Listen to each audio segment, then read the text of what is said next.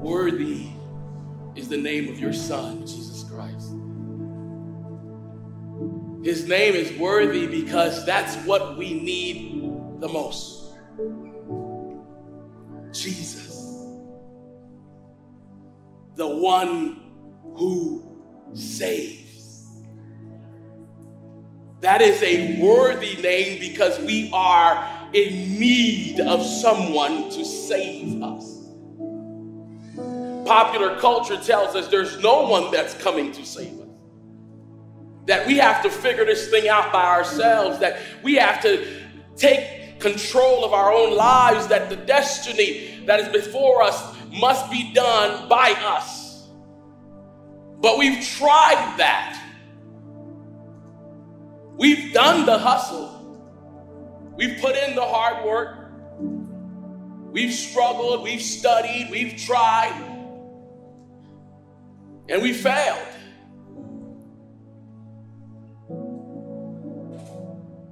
We've tried again, and we failed. And then there are those of us who come to you believing that maybe if we work harder at impressing you, something will change, something will work. But you are not the God of work, you are the God of rest.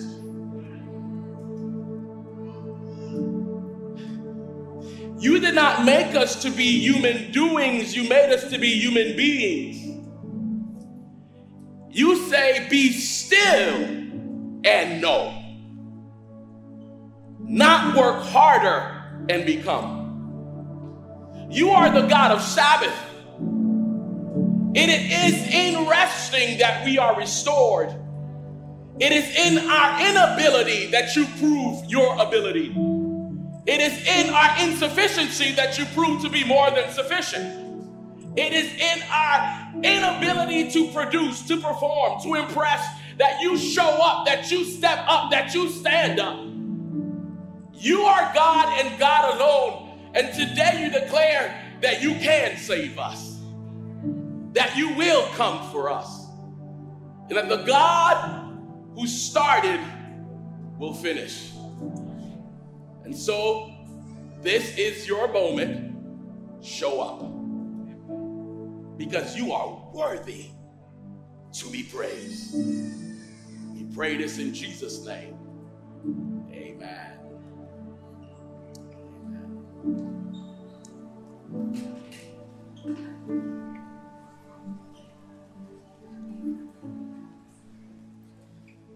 Good afternoon. My name is Jose St. Fard.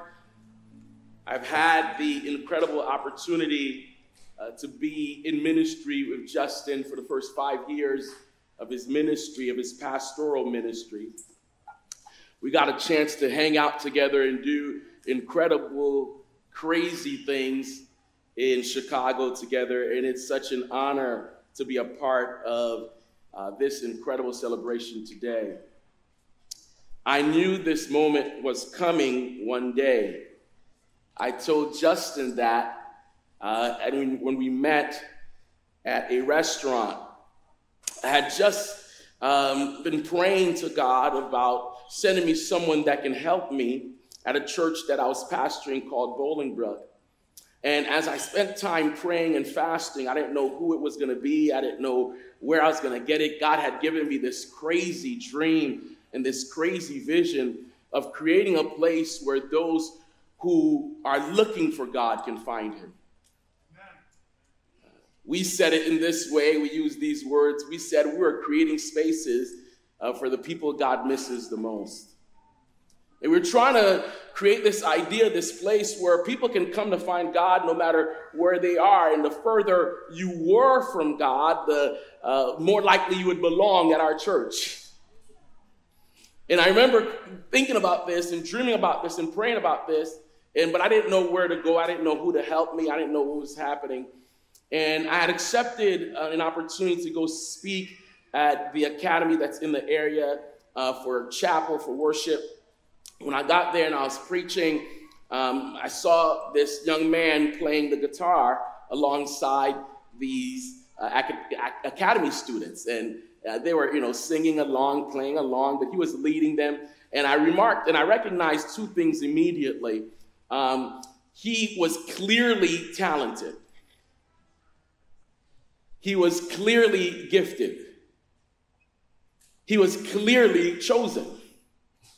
But here he was leading worship with students who still had to grow, who still had to understand, who didn't know exactly what part they were playing, but his giftedness covered them.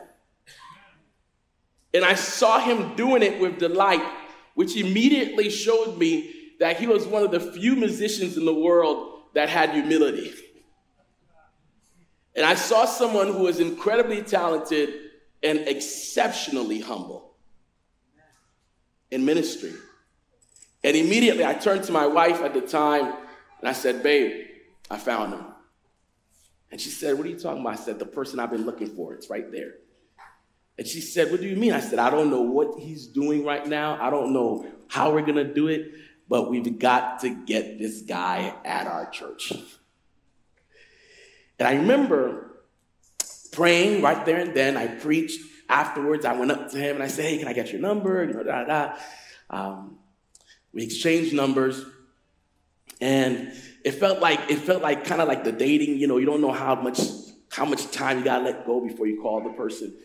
After you get their number, you're kind of like, is it too soon to text them now? And so I went home, prayed about it for a while, and the next day texted, tried to call. He was in the middle of a transition. He was in the middle of asking God what his next steps were. And we kind of kept missing each other. Every time I tried to call him, didn't quite get back. And I was about to give up one day. And I remembered there was a chapel teacher there who he was fond of. So I called the chapel teacher and I said, hey, can you let this guy know I really need to talk to him? And that afternoon, I got a phone call. Now, what was happening is that what you need to understand is that I didn't have a job to offer Justin. I had no money to pay Justin. When I saw Justin, there was no way I could hire him. I was in a one-district church. We didn't have the funds to bring on someone else. But I had been praying. All the while we were trying to catch each other, God was doing something amazing. God was creating the space and the place. And so by the time Justin finally called me, I had just convinced the board that we could turn our church secretary position into a pastoral sort of like position by making them do both. They could be the church secretary and the worship person. Now, everyone laughed at me and said, who in the world would do that? And I remember at the time, we didn't know exactly how it was going to work, but I started praying. And when Justin finally called me, we went out to eat, and I started sharing my vision for church. And he was like, okay. And I remember saying to him, now, this is the crazy thing. All I can offer you is a church secretary position. But what I'm looking for is a worship pastor. And he was like, and I was waiting for him to laugh at me. And he looked at me and said, okay, well, let me pray about it. And I remember when I went back to the board, Justin's name, they looked at me and said, he's willing to do this? And I said, I know. I have no clue how, but this is God. But I remember saying to Justin these words, Justin, you're coming in as the church secretary, but you will leave here as the worship pastor.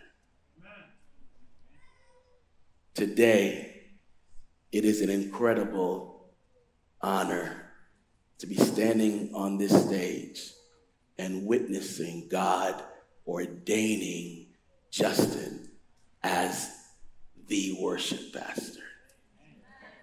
Could you give God a round of applause, please?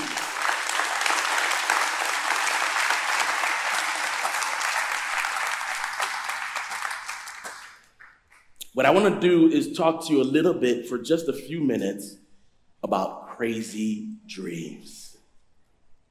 Crazy dreams. Has anyone ever had a crazy dream?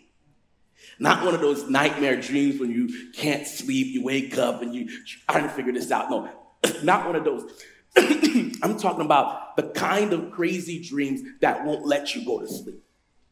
The kind of crazy dreams where you keep thinking about this thing that God has placed within you and you're still trying to figure it out, how you're going to get there, what's going to happen. Or perhaps it's just this crazy notion that something big is meant to happen in my life. Or perhaps this crazy idea that God has chosen you to do something incredible and you don't know how.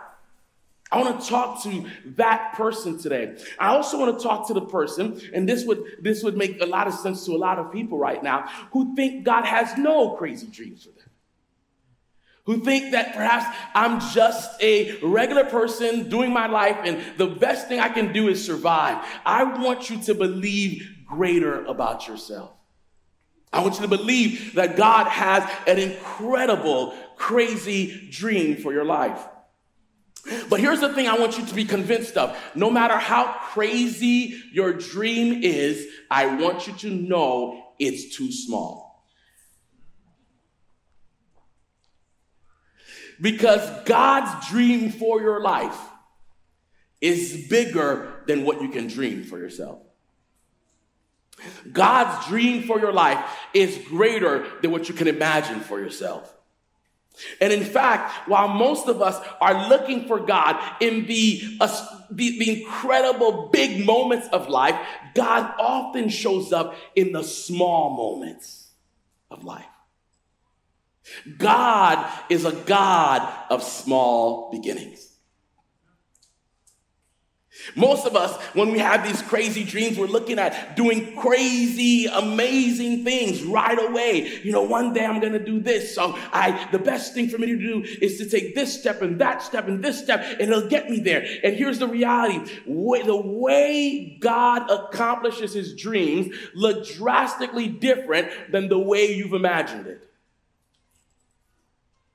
Look at God. In my heart, I said, Lord, send me water. Father. Look at God. Isn't he such a great God? What you must understand is that God does not operate the way you operate. You and I take steps to get to where we're looking for, to get to where we're trying to get, the right way, the strategic way, the normal way. We go to college, we study the right thing, we get the right job, we do these things. These are the things we've been told. Get insurance, life insurance, and all of that. Get the apartment.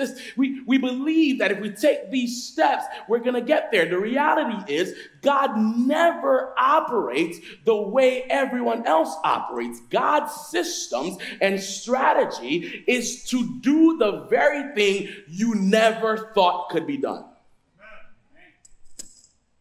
He uses the ways that everyone else ignores. Because while it looks small, it is the path of least resistance. God operates in ways that you and I cannot put together. We can't think of the ways God does. If you were to leave here and you're going to lunch or you're talking to someone after church and say, well, what was your takeaway today? What was your message that you wanted that you received today? I want you to have a clear view of that. I don't want you to just go around saying, well, I heard the message and it was good. Or it was nice. I liked his energy. I want you to be clear about what you received today. Yeah, the title is Crazy Dreams. But here's the takeaway. God will use the seemingly insignificant to do the unimaginable.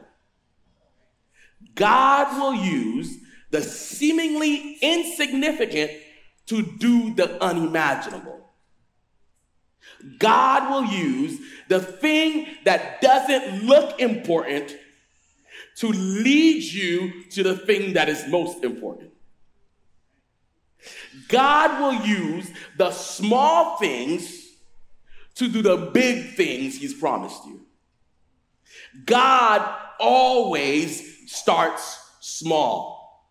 Israel today is a known nation around the world. There is not one place in the world that the name Israel isn't recognized. There is not one country that doesn't know Israel. I could name some countries you've never heard of, but I can promise you, if I say Israel, no matter where you are in the world, everyone knows Israel. Yet Israel was the smallest country, the smallest city-state in the Middle East. It started off with a group of 12 families that no one knew about. God starts small. God starts small. God is the God of small beginnings. In Zechariah, here's what God says. Here's what the prophet says about God. Zechariah 4 verse 10. Listen to what he says. Do not despise these small beginnings, for the Lord rejoices to see the work begin. Ooh. Do not despise these small beginnings. There are many people who would say if they were offered a church secretary role and told somehow that they would move from church secretary to worship pastor, that they would look at you and go, absolutely not. In fact, I had offered the same role to 3 different people.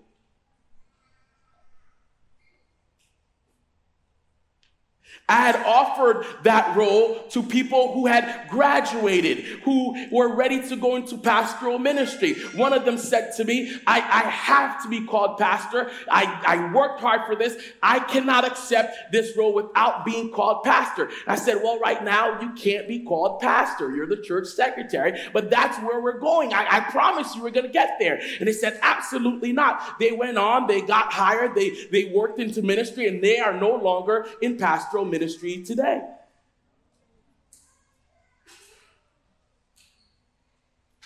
Sometimes we want to get to the stage without taking the steps.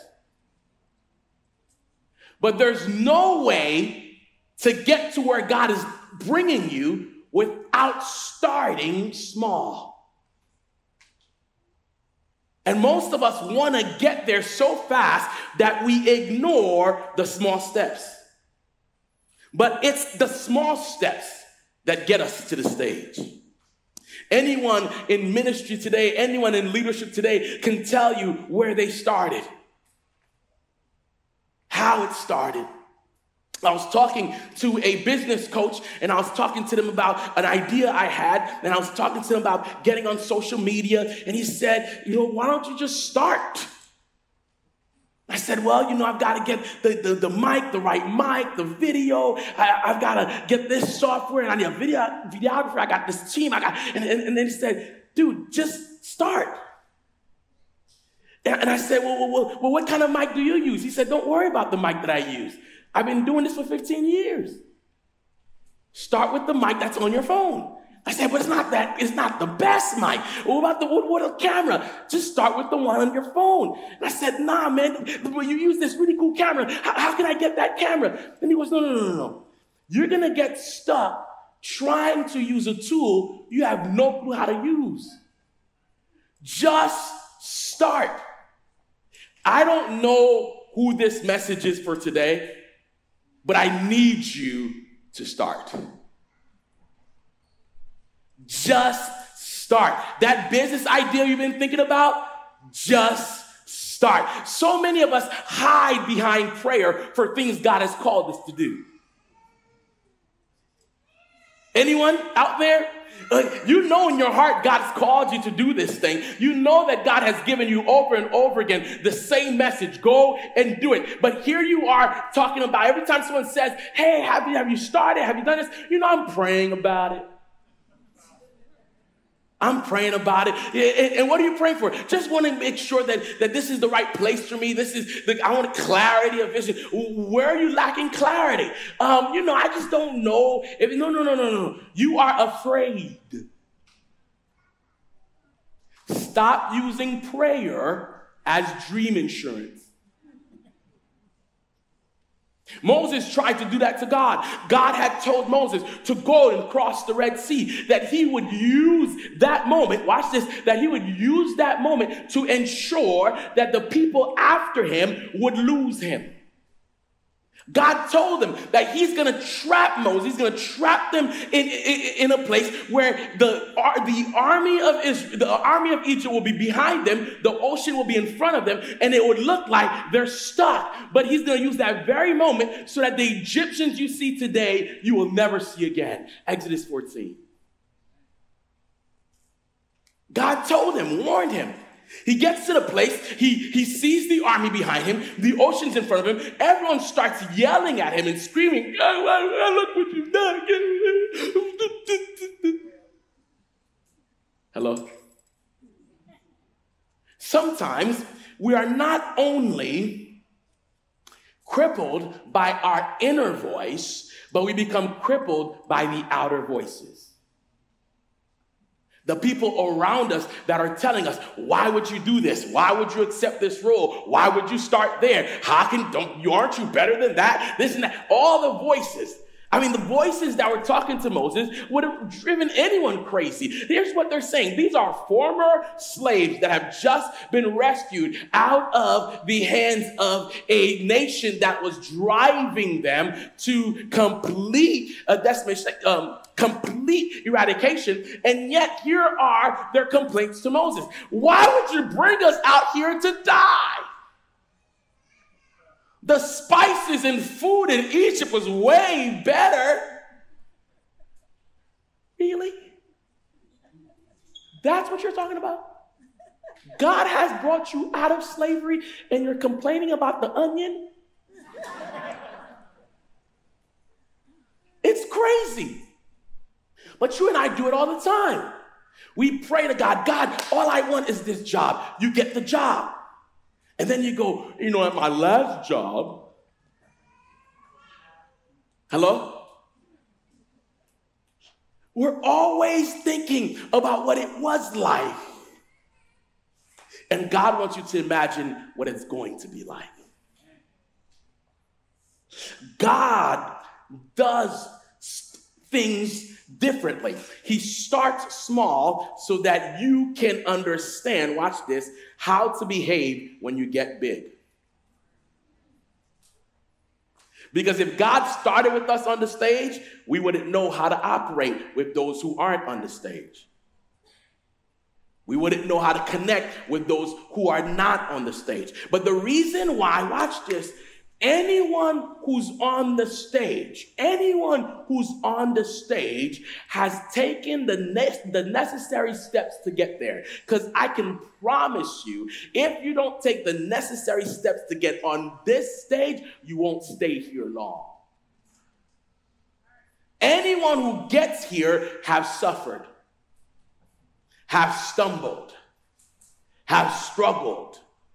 Today is a beautiful moment. It is a grand celebration in Justin's life. It is incredible. God has finally done it. He has proven to everyone that what he had in mind will be accomplished. That now everyone is recognized. You have conference officials here. You've got people celebrating. You've got this incredible building. Everyone is recognizing what was in God's mind before the world began. This is mind-blowing. I don't know if you read your Bibles, but my Bible says that God had good works prepared for us in advance. That he thought of us before the world began. Mind-blowing. So God is finally proving it. And he's putting it out on display. But if you were to sit with me after and talk to me about some of the struggles and some of the suffering that Justin and I experienced before Justin got here, and to tell you about the times where it felt like it's better to do away with the God dream, God, keep your dream. if this is how much suffering is involved, if this is how much struggle is involved, the amount of times that Justin has dealt with people who said, you're not called, you're not meant to do this, you're not going to be anything, you're not. Everyone that gets on this stage experiences the same thing. You're not special. Anyone who is called by God is called not to greatness, but to the cross. And it is in carrying our cross that we get the crown. That's why God says, start small. He's the God of small beginnings. Why? Because he loves that the work begins. You hear that? God goes, I'm okay with just the beginning. I'm okay with you just getting started. I'm okay with you accepting the thing that looks insignificant. I'm okay with that. Why? Because every single one of us has a bread and cheese assignment. I know in your mind, you're like, what's a bread and cheese assignment? My Jamaican brothers and sisters would call it a butt and cheese assignment. A bread and cheese assignment is the thing that God calls you to see how obedient you are to his voice. It looks small, it feels small, and it looks like it's not a big deal, but it is the pivotal thing that gets you to your destiny. And if you ignore it, you will miss out on the big thing God has for your life.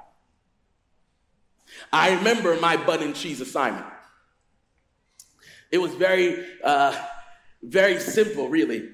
I had been called, I lived about an hour away, and I had been called to preach at a church that was about an hour. And when I got there were 9 people in this building that could hold at least 700 people in it. And they were asking me to preach. And I remember preaching there the first time. And I said, well, thank you. It was a nice opportunity. I left that day, and they gave me a thank you card. And I had driven an hour away, so I thought, okay, perhaps at least there's a little bit of gas money in here. I got home, opened up the thank you card, because, we all read the cards that they give us. Right? And I looked at it, and it was thank you for speaking. I said, okay. And then there was nothing else in there. And I said, praise the Lord. I said, praise the Lord. And then they called me the next week and said, we loved your message. Do you mind coming again? And I said, okay. I prayed about it, and God told me to go. So I went. I preached. They said, thank you, Pastor. I left. The third week, they called me, and they said, would you like to speak again? And I'm over here. This is my 45-hour drive. Okay, let me go. And prayed about it. God told me to go. I went. Now, the thing is, it's 9 people. Maybe the next week was 10 people or 11. But every week I went, I preached like there were 500 people in the room. I was excited about being there because God had given me the opportunity to preach. That third week when I went, it just so happened that there was someone in the room. Some of you might have heard of him, some of you might not. There was 2 people in the room. A guy by the name of Terry Johnson, who now works for Adventist Health. And at the time, this gentleman worked for the General Conference. His name was Jose Rojas. They were both in the room that day. And after I preached, Jose Rojas tapped my shoulders and said, you have been faithful in small things. God is about to be faithful with you in bigger things. Now, had I said no, I wouldn't have even that prophetic call and voice over my life. Had I said no, I wouldn't even have had the opportunity to speak and for him to hear me. But because I said yes, a few months later, Terry Johnson was there, and they were about to start something at that church. It was this incredible project they were putting together. And Terry Johnson comes up to me and says, hey, would you like to be a church pastor? I'm like, well, that's the whole reason why I went to school. Absolutely. And I remember getting a phone call a month later, and I was offered that same church to become their pastor. Within a year of being there, we had taken those people and we had grew the church to about 200 people. And it just so happens that the person that was at the conference that had called me received a call to be the president of the Illinois conference the next year. And he gave me the opportunity to become the pastor of the Bolingbrook Church, where I got the chance to meet Justin. Here's why I call it a bread and cheese assignment. The reason why is in 1 Samuel 17, verse 17. Listen to it. We're not going to read the whole thing, but listen to this. It says, now Jesse said to his son David, take this ephah of roasted grain and these 10 loaves of bread for your brothers and hurry to their camp. Take along these 10 cheeses to the commander of their unit. See how your brothers are and bring back some assurance from them. They are with Saul and all the men of Israel in the valley of Elah, fighting against the Philistines. Early in the morning, David left the flock in the care of a shepherd, loaded up and set out as Jesse had directed. He reached the camp as the army was going out to its battle positions, shouting the war cry. Israel and Philistines were drawing up their lines facing each other. David left his things with the keeper of supplies, ran to the battle lines and asked his brothers how they were. As he was talking, someone say, as he was talking with them, Goliath, the Philistine champion from Gath, stepped out from his lines and shouted his usual defiance, and David heard it. Whenever the Israelites saw the man, they all fled from him in great fear. Now the Israelites had been saying, do you see how this man keeps coming out? He comes out to defy Israel. The king will give great wealth to the man who kills him. He will also give him his daughter in marriage and will exempt his family from taxes in Israel. Woo, Lord, give that gift to me. David asked the man standing there, what will be done for the man who kills this Philistine and removes this disgrace from Israel? Who is this uncircumcised Philistine that he should defy the armies of the living God? David would have not been king had he said no to his father and asked, why are you asking me to go give bread and cheese to my brothers? Why would you tell me to leave my sheep and leave my job and leave my role to go take care of brothers who obviously don't even like me? Why would you tell me to do that when just a few months ago, the prophet was here in this very house and the prophet anointed me as king? He rejected my brothers. Why are you making me serve people that were not chosen? Why are you telling me to do something that doesn't look like where God is leading me? Because in order to get to where God is leading you, you must start small. In order to get to where God is calling you, you must do the thing that looks insignificant, because it is in those insignificant things that God brings about his bigness, his greatness, his goodness. It is in the small things that God shows up. Had David said no, he would not have made it. Now, the band is here, so it's set. The stage is ready. Here's what's happening. Emotionally, you're feeling all sorts of things. You're thinking, you're listening, you're hearing, your brain is ready for that aha moment, for that next step. And here it is. Watch this. Some of us, we're willing to listen to God. We're willing to do the small thing. But what we do is we drag our feet. We don't do it right away. We pray about it. When God told Moses, here's what I'm going to do, and the Israelites started crying out and complaining, Moses cried out to God. Moses started praying. And this is the only place in the Bible God told the man, stop praying. Moses said, God, help me. God said, why are you praying? Why are you crying out? did I not tell you? Did I not already say this to you? Go. Some of you need to hear this. Delayed obedience is disobedience. If you take time to do what God told you to do, you will miss out on what's yours. Listen to what the Bible says. It says David got up when? Early in the morning.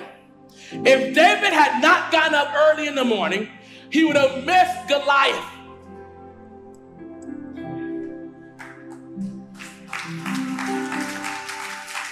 Had he dragged his feet, he would have missed his moment. Had he not responded immediately, he would not have become king. You would not have heard of a David. He would have never met Goliath. There would be no story about David and Goliath. But because he woke up early in the morning, he set out, he got up, he obeyed what his father told him. He took on his bread and cheese assignment. Because of that, he got there in time to hear what Goliath did every day. Stop dragging your feet. Start today. Listen to what God is calling you to do. Why? Because whenever God tells you to do something, I can promise you he will finish it. Justin Alabada today is standing here because the God who starts small always finishes the job big. The God who starts small always finishes big. When Justin and I had gotten to Bolingbrook, there were about 40 or 60 people there. There were barely people that knew how to play the guitar. I remember Justin would start, he didn't know how to move from a traditional to contemporary. Actually, I should say he knew how to do it. I didn't know how to do it. I wanted him on stage. But do you know what Justin did when he first got to church? He knew the folks at Bolingbrook at the time wouldn't accept the guitar and the drums and all of that. So Justin got on the front row of the church. He got in the front pew, set up his bass, and all he did from the front pew, everybody had their little piano and singing the hymns, and just in the front pew would go, and people you could hear, they're singing, blessed assurance, Jesus is mine. Oh, what every week, Justin just got in the front row. He didn't do anything. He didn't call anybody. He didn't say, we're going to change this. No. He just got there and started changing, started building relationships. But he did it from the pew. Before he ever got on the stage, he started. What are you waiting for? Just start. No, they won't accept you. No, they won't like you. No, it's not going to be easy. But start wherever you are. Just start. Because today, Justin is being ordained as the worship pastor in this very building. This don't look small to me. This looks like the dream we had dreamed about. And here he is living it. Here's the promise, Philippians. Look what he says, 1 verse 6. And I am certain that God who began the good work within you will do what?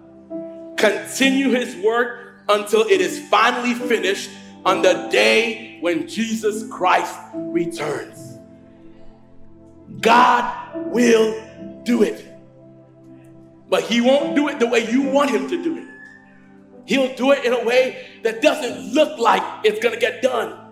Some of you are living in the midst of your prayers and you don't realize it.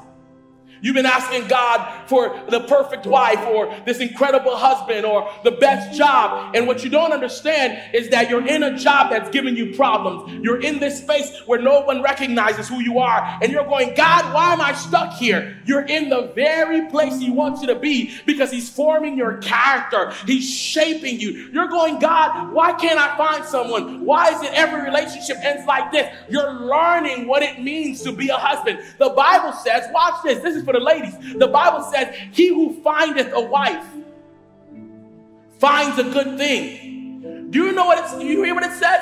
It doesn't say he who finds a woman. It says he who finds a wife.